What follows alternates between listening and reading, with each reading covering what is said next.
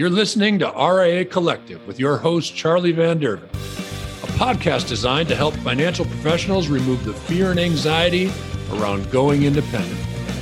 Let's go.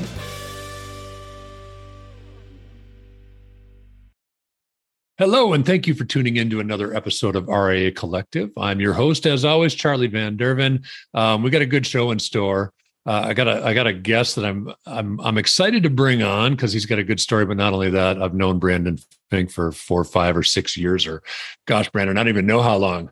Yeah, man. So Brandon recently made a move. We don't worry about the previous firm, but he recently went to Claro Advisors, based out of Boston, Massachusetts, near Brandon's home. And so we get to hear that story. We're going to talk about a mutual friend of ours, a new friend of ours, Scott Matisar, I interviewed him yesterday. So, he's a recent episode that came out, but what a wonderful resource for Brandon and for other advisors who are looking at making a similar move. So I talk a lot, Brandon, you know that. I'm sorry. I'm going to give you airtime. Brandon Fink, thank you so much for being my guest today on RIA Collective. I appreciate you taking the time. Man, I'm excited to be here. And I'm excited to share this story because it's a story that I very much believe in. Going independent, going into the RIA world. It's been one of the best career moves I've ever made. I advocate other financial planners and broker-dealer land to make the move if appropriate. Business has just been phenomenal since I made the switch. So, anything I can do to help the advisory world make decisions that are in the best interest of their families, their clients, their businesses, I'm all for it. That's awesome. And that's why we're here too, right? I like to say this because it's honest. Like the podcast doesn't make any money. We're not trying to make any money. It doesn't cost all that much to produce a podcast, but I feel like it's getting the right word out there. I don't know if we're giving good advice, Brandon. Certainly you will. Certainly Scott did. But more than that, maybe confidence, right? I mean, people who are, you thought about this for a while. You and I were working together and it was part of our conversation pretty frequently. Yeah, I always envisioned, so I was, 8 years into my career, 9 years in, it was probably about 30 when I made the switch. I always knew I was going to end up at an RIA. That was always my vision. I understood the benefits. It really was a question of when. Yeah. And it just got to the point, I realized, every single family that I brought on as a client, every month, every quarter that I waited, it was just going to get more difficult. And there really was no better time to do it than now. And I'll talk about in the podcast, some measurables you can look at to, give you some clarity and confidence on if it's the right time and, how to make the transition be as smooth as possible. But I think, step one is being committed to the idea that I'm going to do this. And I think that was step one. I was committed to be more independent. I looked at RIAs and independent broker dealers. And by the way, I did this with a phenomenal recruiter, Robert Noe with Winthrop, and a good friend of mine. He's been amazing. So shout out to him. Yep. He introduced me to a lot of different firms, and we quickly realized I just had to go to an RIA. And Charlie, you even gave me some advice at that point and said, look, Brandon, you're going to end up at an RIA anyway, so you might as well do this move once and do it right. So, I became committed to joining an RIA, and then it was really a question of finding the right RIA. And then when I made the decision to join Claro, then it really became preparation and getting ready to make that move and, having that date in mind and just planning. And, I'll never forget that day when I left. That was, I had this LL Cool J song in the background, just to sort of pump me up. I love it, man. LL Cool J Bad. I had that bumping in the background. I had, like all my energy drinks, my coffee, like everything was just ready to go. 4:00 on Friday, and I knew it was going to be a crazy weekend. But it was an awesome weekend. It was just everything I had been preparing for literally like 8 months. It's like this was my moment. And, it all worked out well. Yeah. Eminem song comes to mind there too. I mean, yeah, that's awesome. Whatever it is, but something to hype you up a little bit. Yeah, I love it, man. Let's talk about the prior for a second. I don't want to concentrate too much on Sure. that, but I know in our conversations, right? You were focused on a very narrow niche, which was a Yeah. passion of yours. Athletes, basketball specifically. Sure. You wrote a book about it. Yeah. I mean, so you were really focused on a niche, and every niche is a little bit different, and certainly the way you communicate to people in different niches is going to vary. Yeah. Now, one of your big struggles, Brandon, and there were others, but one of the big struggles was in your previous iteration, you couldn't get in front of your audience. Compliance just didn't even allow you to be in the places that captured the attention of the audience you were seeking. Yeah, it was a struggle. And, it was almost to the point, from a client perspective, fiduciary always, but some of the marketing things I wanted to do, it literally got to the point. It's like, if I do these things, I might get fired. And ultimately it held me back to a degree. I think the book's a perfect example. I had an amazing piece that I wrote, and, probably took compliance 3-4 months to give the final approval on it. The problem was that was during COVID. And there was a time where every single NBA player, this was before they went off and played in Orlando in the bubble, every NBA player was sitting at home. And I could have got this book to them and they would have been more receptive because they were just sitting on their ass. And I couldn't do that. Effectively, the book didn't come out till people were really coming out of their COVID shells. So the reality was the things I wanted to do, and these were great marketing ideas, things in the best interest of my audience and my clients. The firm would either say no, or if it was a yes, it was a compromise yes, and a yes that would take many months to get to. So I needed fast results when it came to compliance so that I ultimately could progress my business. And I wasn't getting that at my last firm. So some of that, of course, is FINRA, right? I mean, some of that is. It's not all on them. It's just but FINRA. Dude, listen, these compliance departments are strapped.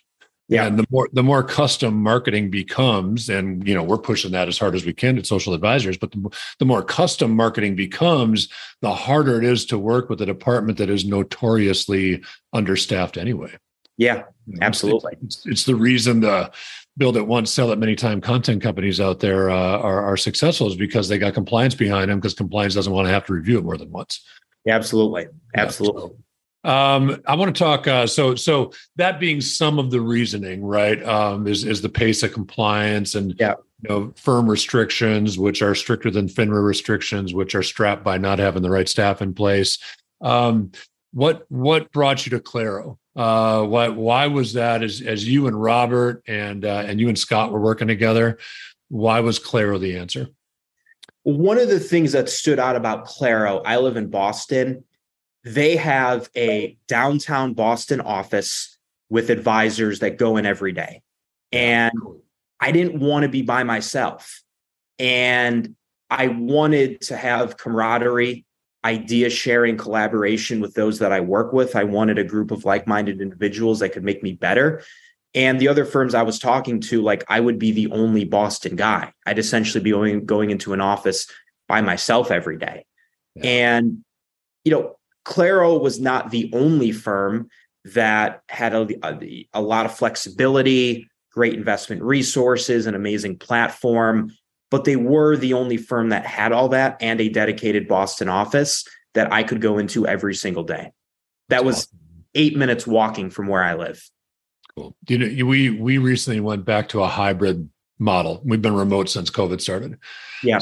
So we and what you lose while you're not interacting, but you don't realize how badly that the team needs that in-person, that collaborative environment. So that's cool. Good reasons. Yeah, absolutely. I'm unapologetically an in-person guy. It's just easier.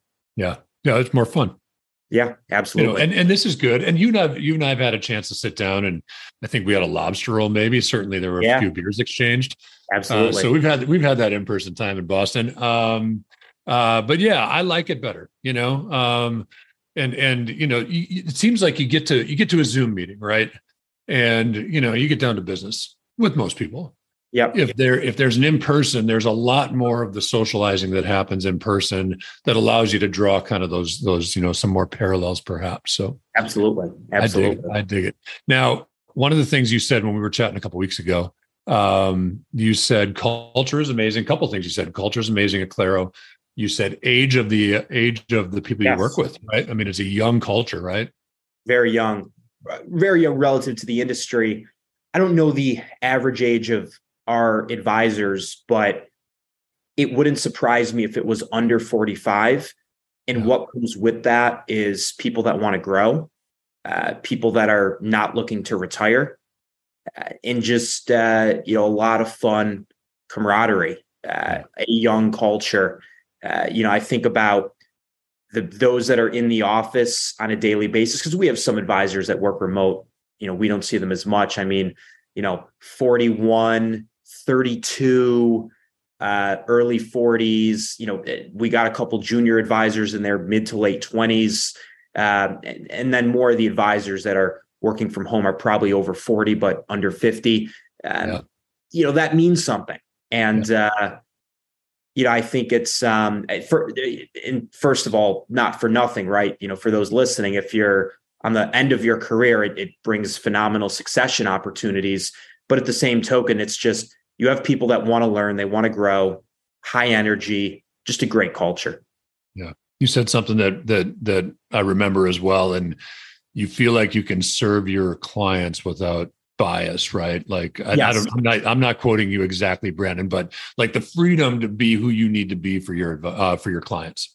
Yeah, absolutely. And the last firm I was at, I could do that, and I'll walk through, but it wasn't necessarily celebrated, right? Like I was not able to take part in the company benefits, and that was fine because, look, as a single guy, healthcare wasn't that expensive.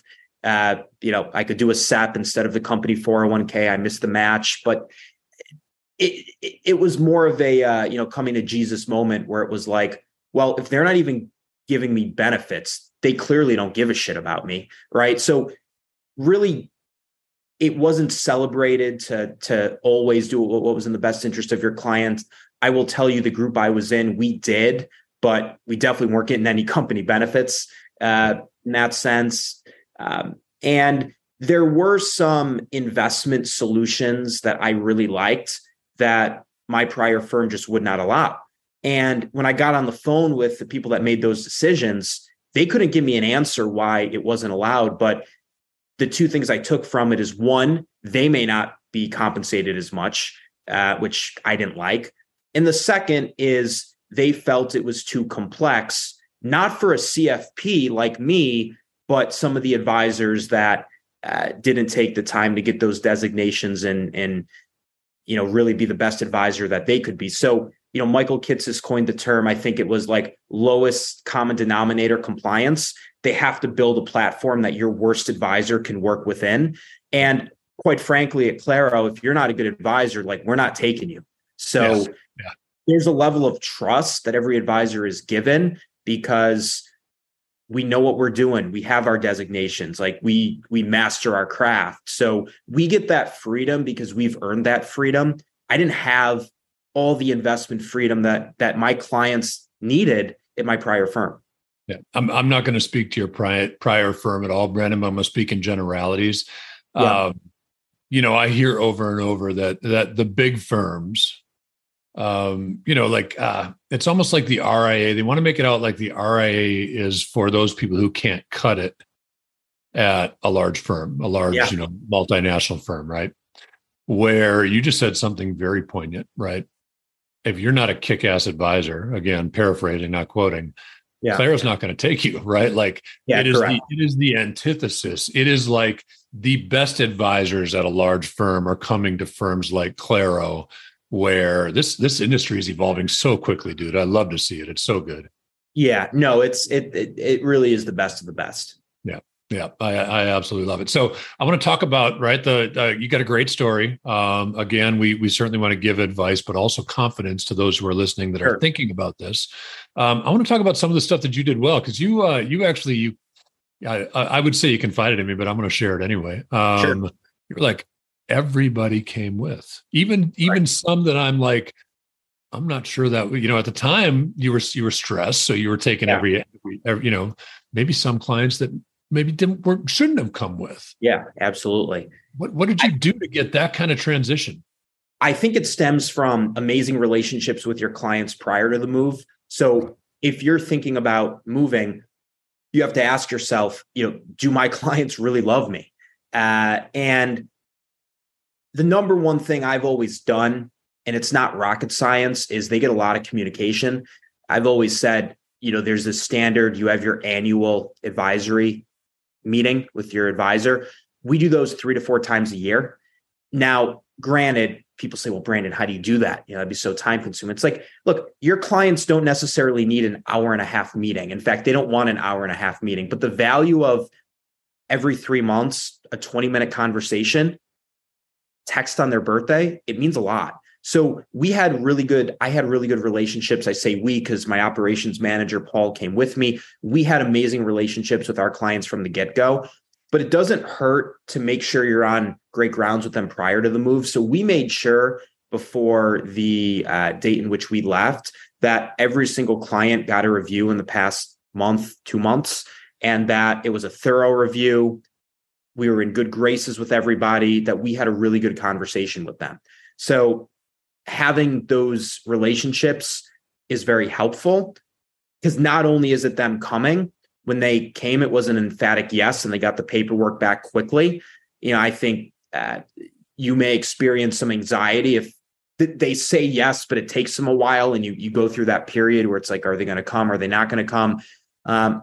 Our people came pretty quickly. There were a few people that gave us some surprise objections, but I had to listen to those objections. Like, they hadn't heard of Claro. And then I had to remind them, we use Schwab and Fidelity as our custodian. So when you log in, you're going to see Fidelity, because that's who we used for them. So, conversations like that, there's always going to be people that need more conversations than you think. But ultimately, at the end of the day, people came pretty quickly. Yeah, that's awesome, man. I love the advice of, having that review 30, 60 days out. Reminding them who they're doing business with, and certainly it wasn't your former firm. Yeah. So that's awesome. It's trust, it's relationship. It's and it's maybe easier for you to see it as relationship, but as clients trust you. Sure. Yeah. I mean, absent of the trust, the relationship doesn't exist. Absolutely. So that's a kudos to you, and and Paul, and the great things that you guys have done prior and now at Claro. This is going to be a tough one for you, because you had a really good move. And I talked to Scott. I know why you had a really good move, just because he's a solid dude. So let's plug him, man. Scott Mattisar at Mattisar and Jacobs was the attorney that Brandon worked with in his move. I don't know if I can even say that. I don't think I mean, you guys are both okay with it. You both have. Yeah, I'm okay with it. I advocate for it. I've introduced Scott to other people in transition. Yeah. If you're leaving your firm, I believe you should hire an independent attorney that understands the space. This is not legal advice. I'll preface, but I know some lawyers, and I had some conversations with them, and some of them said, well, Brandon, you want a Massachusetts lawyer because it's Massachusetts. A lot of the rules and regulations in our industry are federal. So Scott's not in Massachusetts. That was fine. Effectively, he read the employment contract very thoroughly. So we knew what I could do and what I can't do. And from his, I don't know how many transitions he's done, maybe hundreds, he could lean on his prior experiences. And we did what we were allowed to do. And if we weren't able to do something, we didn't do it. Like, we didn't screw around in that regard. So he really read that employment contract. We understood very thoroughly what we were able and what we were not able to do. And we worked within the rules, but we knew the rules because Scott read it, and I had an attorney on my side. And the other great thing about Scott, I got a little pushback when I left. We can talk about that and how to mitigate that, because I have some thoughts. But if the firm comes back at you, and they sometimes do, you want Scott on your side. And that had happened with a friend of mine. And Scott's a great dude, but he's not somebody to mess around with either. He knows what's in your legal right. And if the other firm comes back at you, he'll have your back. Yeah. Yeah, no, solid guy. He mentioned, so I'll repeat it because he mentioned it in a recording, 250 to 275 transitions a year. Okay. So so tens of thousands, maybe. I don't know. I've been doing it 25, 30 years, whatever. Yeah. So, and there's a lot of resources out there, man. I don't, but Scott is certainly a good one. So here's the tough one, Brandon. Is there anything that you would change the way this move happened? And we had talked about this. It really went very smooth because I was a bit, I prepared. I really prepared. I think a few things, have confidence in yourself, in trust in your growth. Ultimately, I was discerning about who I brought over. You start your career, maybe you have some more transactional relationships. I didn't want to bring those. I wanted to bring my real financial planning relationships.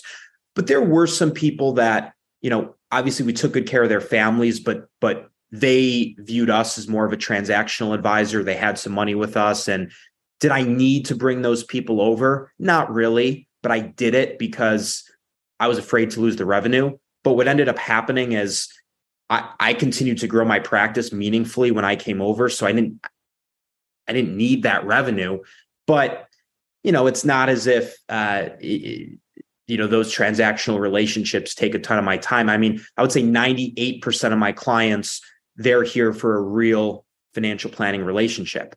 The second thing I did a pretty good job of, which is don't tell anybody. If you have a spouse, you're going to want to communicate it to them because they're going to know and they're going to want to understand why you're so stressed.